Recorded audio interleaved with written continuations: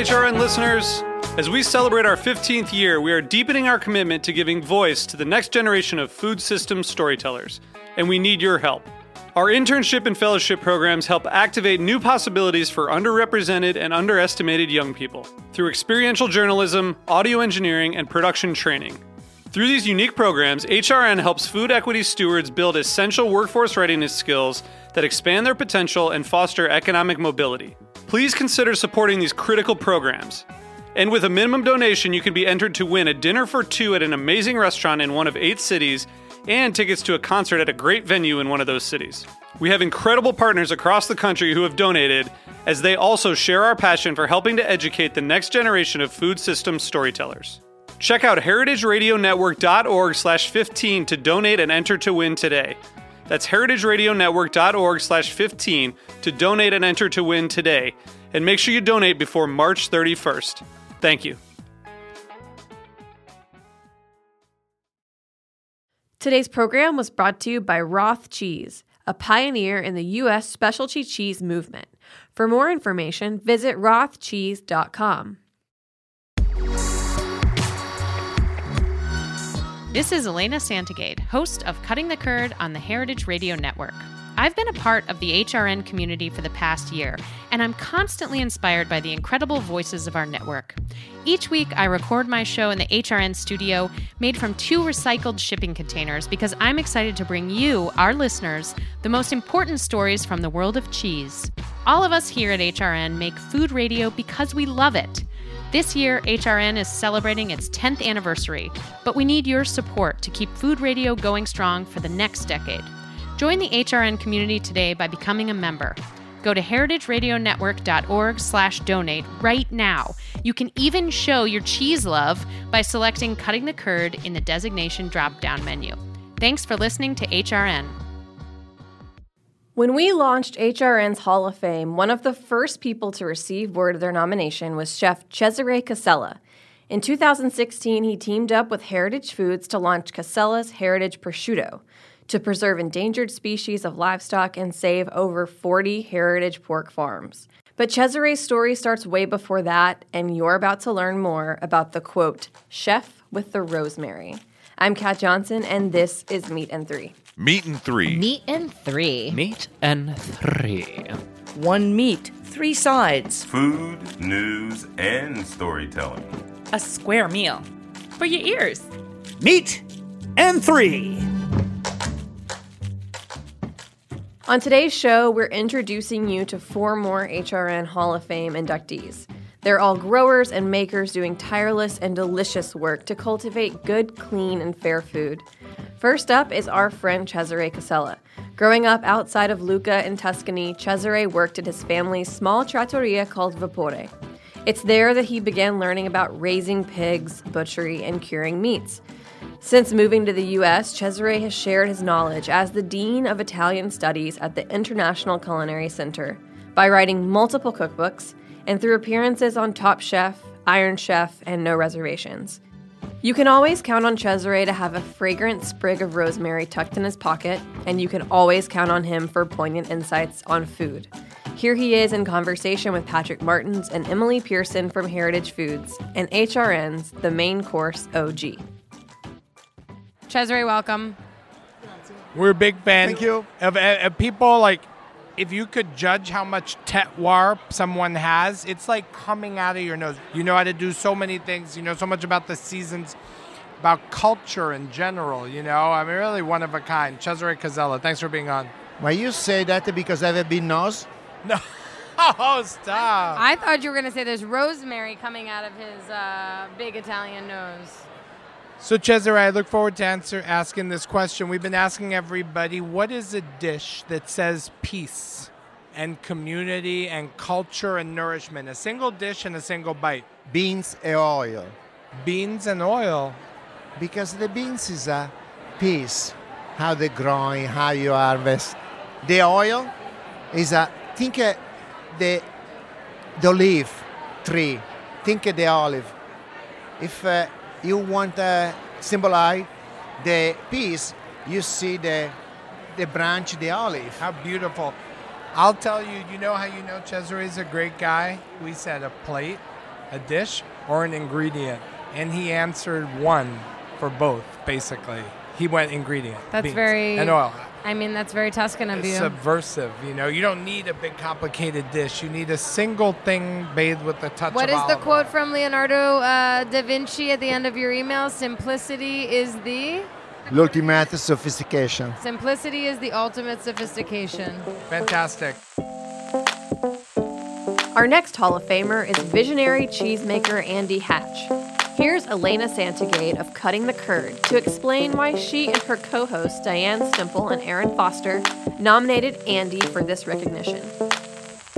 Andy is a beloved member of the cheese industry, known by many of our listeners from his many appearances on the show and also by the incredible cheeses he makes, Pleasant Ridge Reserve and Rush Creek Reserve.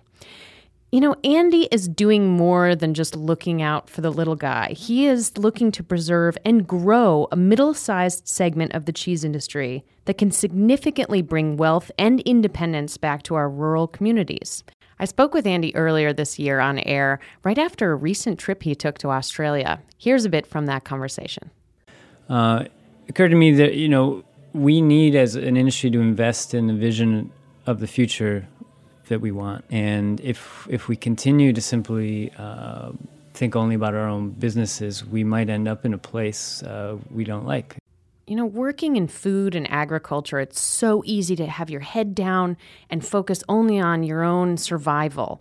But Andy is really trying to inspire others in the business to look up and look around and make sure that we're having agency about the direction that this industry is going in. We're producing cheese in these remote rural areas, and we're shooting cheese out in these pipelines and then sucking cash pneumonic back tubes in. You know, it's a vehicle for bringing money back into rural into your America. Yeah, and your communities. And so, you know, my thinking about what that looks like going forward, you know, how we're going to grow that, bring more money back into these rural areas. Right. I think there's cause for concern for these mid-sized producers like us. I'm not somebody who thinks a large company is inherently worse than a small one. Mm-hmm. And I think some of the consolidation we've seen, you know, instance by instance, it's hard to object to. What I'm worried about is that if this pattern continues, that we will end up in a place where there are, you know, a smattering of small kind of farmers market scale producers, mm-hmm. You know, operating regionally. And then on the other end of the spectrum, you know, 4 or 5 big conglomerate producer companies selling through 4 or 5 conglomerate distributors to 4 or 5 conglomerate retailers. Andy isn't just worried about the future of the cheese industry. He actively wants to change the direction we're going in. I came up with a couple of ideas that, you know, could be useful for producers, for distributors, and for retailers to keep in mind when you know, thinking about the vision for the future. And then, so for producers, I think we need to continue to work cooperatively. And I think we do a pretty good job of that. I also think cooperative marketing can be really effective. You know, I'm from Wisconsin. We have the Wisconsin Milk Marketing Board, now the Dairy Farmers of Wisconsin. Farmers of Wisconsin, new just branding. Renamed yesterday, but all that is farmers pooling their money together to help market themselves. And it's an amazing force. That's a handy segue maybe to what I think retailers can be thinking about. And the most important thing retailers can do in general is grow the market for artisan cheese. Now, that's obvious and easy to say, but you know, what are we, 370 million people in this country? There are a lot of people buying a lot of cheese. And I think that we need to concentrate on converting people from, you know, buying industrial cheese to buying artisan cheese. It's really that education piece that's necessary. So all of these kind of mid-sized companies that need to grow their sales, rather than duke it out with each other, for the existing customers, we need to, you know, find more customers and bring people over from crap cheese to good cheese. That's why we're naming Andy America's first official cheese czar. We'll be right back after a quick word from our sponsor.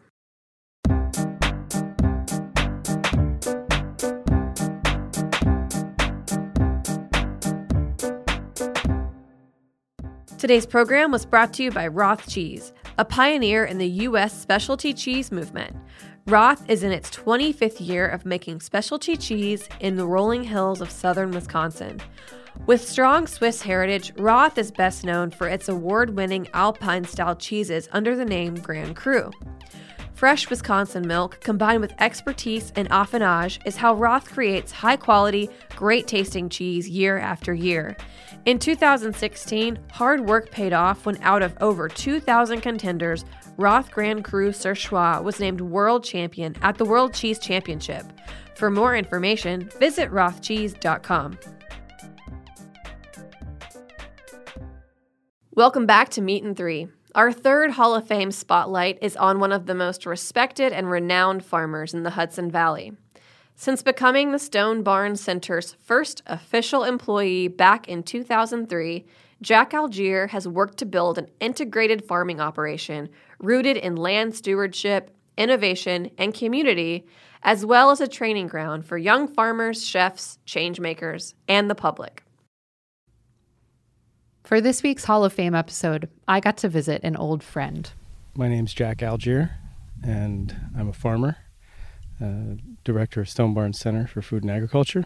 I worked with Jack for 4 years at Stone Barns, a nonprofit working to make the food system healthier and more sustainable. Much of what I know about food and farming, I learned at Stone Barns. The nonprofit sits on an 80-acre farm a little bit north of New York City and just east of the Hudson River. I'm here to care for this land and help support this community, get more connected to their food and to the ecology around us. The barns are also home to the nonprofit's partner restaurant, the acclaimed Blue Hill at Stone Barns, led by chef Dan Barber. The campus is a hub for education, training, and innovation in agroecological farming. Jack has worked this land since the nonprofit was founded back in the early 2000s. He also grew up on a farm, a small homestead outside of Westerly, Rhode Island. So we had big vegetable gardens, goats, chickens, pigs, and our neighbors had the sort of complementary sheep, vegetable, cattle, and we all kind of had saunas and spent a lot of time in the woods. When did you decide that you were going to farm? I actually thought that I was going to be a professional musician, so I grew up playing drums. My grandmother gave me a snare drum when I was 5 years old, and I really never turned back, and so I thought I would go to conservatory, to Berkeley, actually, for jazz, drums. And it wasn't until I kind of realized all the issues that were happening in the food system that I just kind of made a hard left turn to plant science to try to figure out why that was happening. Stone Barns is focused on building a truly sustainable food system. They train farmers, work with seed breeders to trial different crop varieties, turn food waste into animal feed or compost, host fellows from different disciplines, and open the farm to the public for tours and programs. Meanwhile, Jack and the other farmers steward the land, designing a system that relies on as few inputs from off the farm as possible. So the way you get to a self-renewing system is you use all the parts of the landscape to support each other. That isn't just a vegetable farm or an animal operation or a greenhouse system. They can function on their own, but only with a lot of input-driven kind of system. So in this case, they're all complementary parts and of organs to a whole. One of my favorite examples of the farm's complementary parts is the lay rotation. So we have this, really what's called a lay rotation, which is an herbal lay, which is an old idea of a no-input system. So no fertilizer, no other than just animals and seed. Lay rotation fell out of fashion after World War II when chemical fertilizers became popular as a quick fix instead. It's sort of like advanced crop rotation. The land spends a year growing grains, a year growing vegetables, and then 5 years growing grasses grazed by animals. So I'm going to run you through 7 years really quick. 7 years and 15 seconds. Okay. So we have this pasture that is a mixed grass perennial pasture. At this time of year in June, we're going to put pigs on it, and the pigs are going to turn the grass in and sort of plow the whole thing, and they get moved over little pieces of the ground until the ground is pretty well bare and open soil. And they've basically done the cultivating for us. So we level it off and plant sorghum. It's really good tall grass that is an annual that it blocks out any of the regrow of the perennial pasture. We graze it with sheep. We then roll it down and plant our fall grains like wheat, rye, barley. In the winter, we spread clover under all of it and alfalfa. And then in the spring, we have this grain crop that comes up and we harvest it in July. Then underneath all that harvested grain is all this clover. And then we put turkeys on it, and the turkeys graze off the clover. And then in the fall, we open up the clover and plant garlic. And that following spring, we plant potatoes and winter squash and the rest of that clover. And at the end of that season, we turn in all those vegetables after the big harvest, and we plant grass. And that grass goes through its first year, and then the next 4 years after that, it's grazed with sheep and cattle. Over those 7 years, the ley land has accomplished a lot. It's grown vegetables to feed people. Different crops have given and taken different nutrients to and from the soil.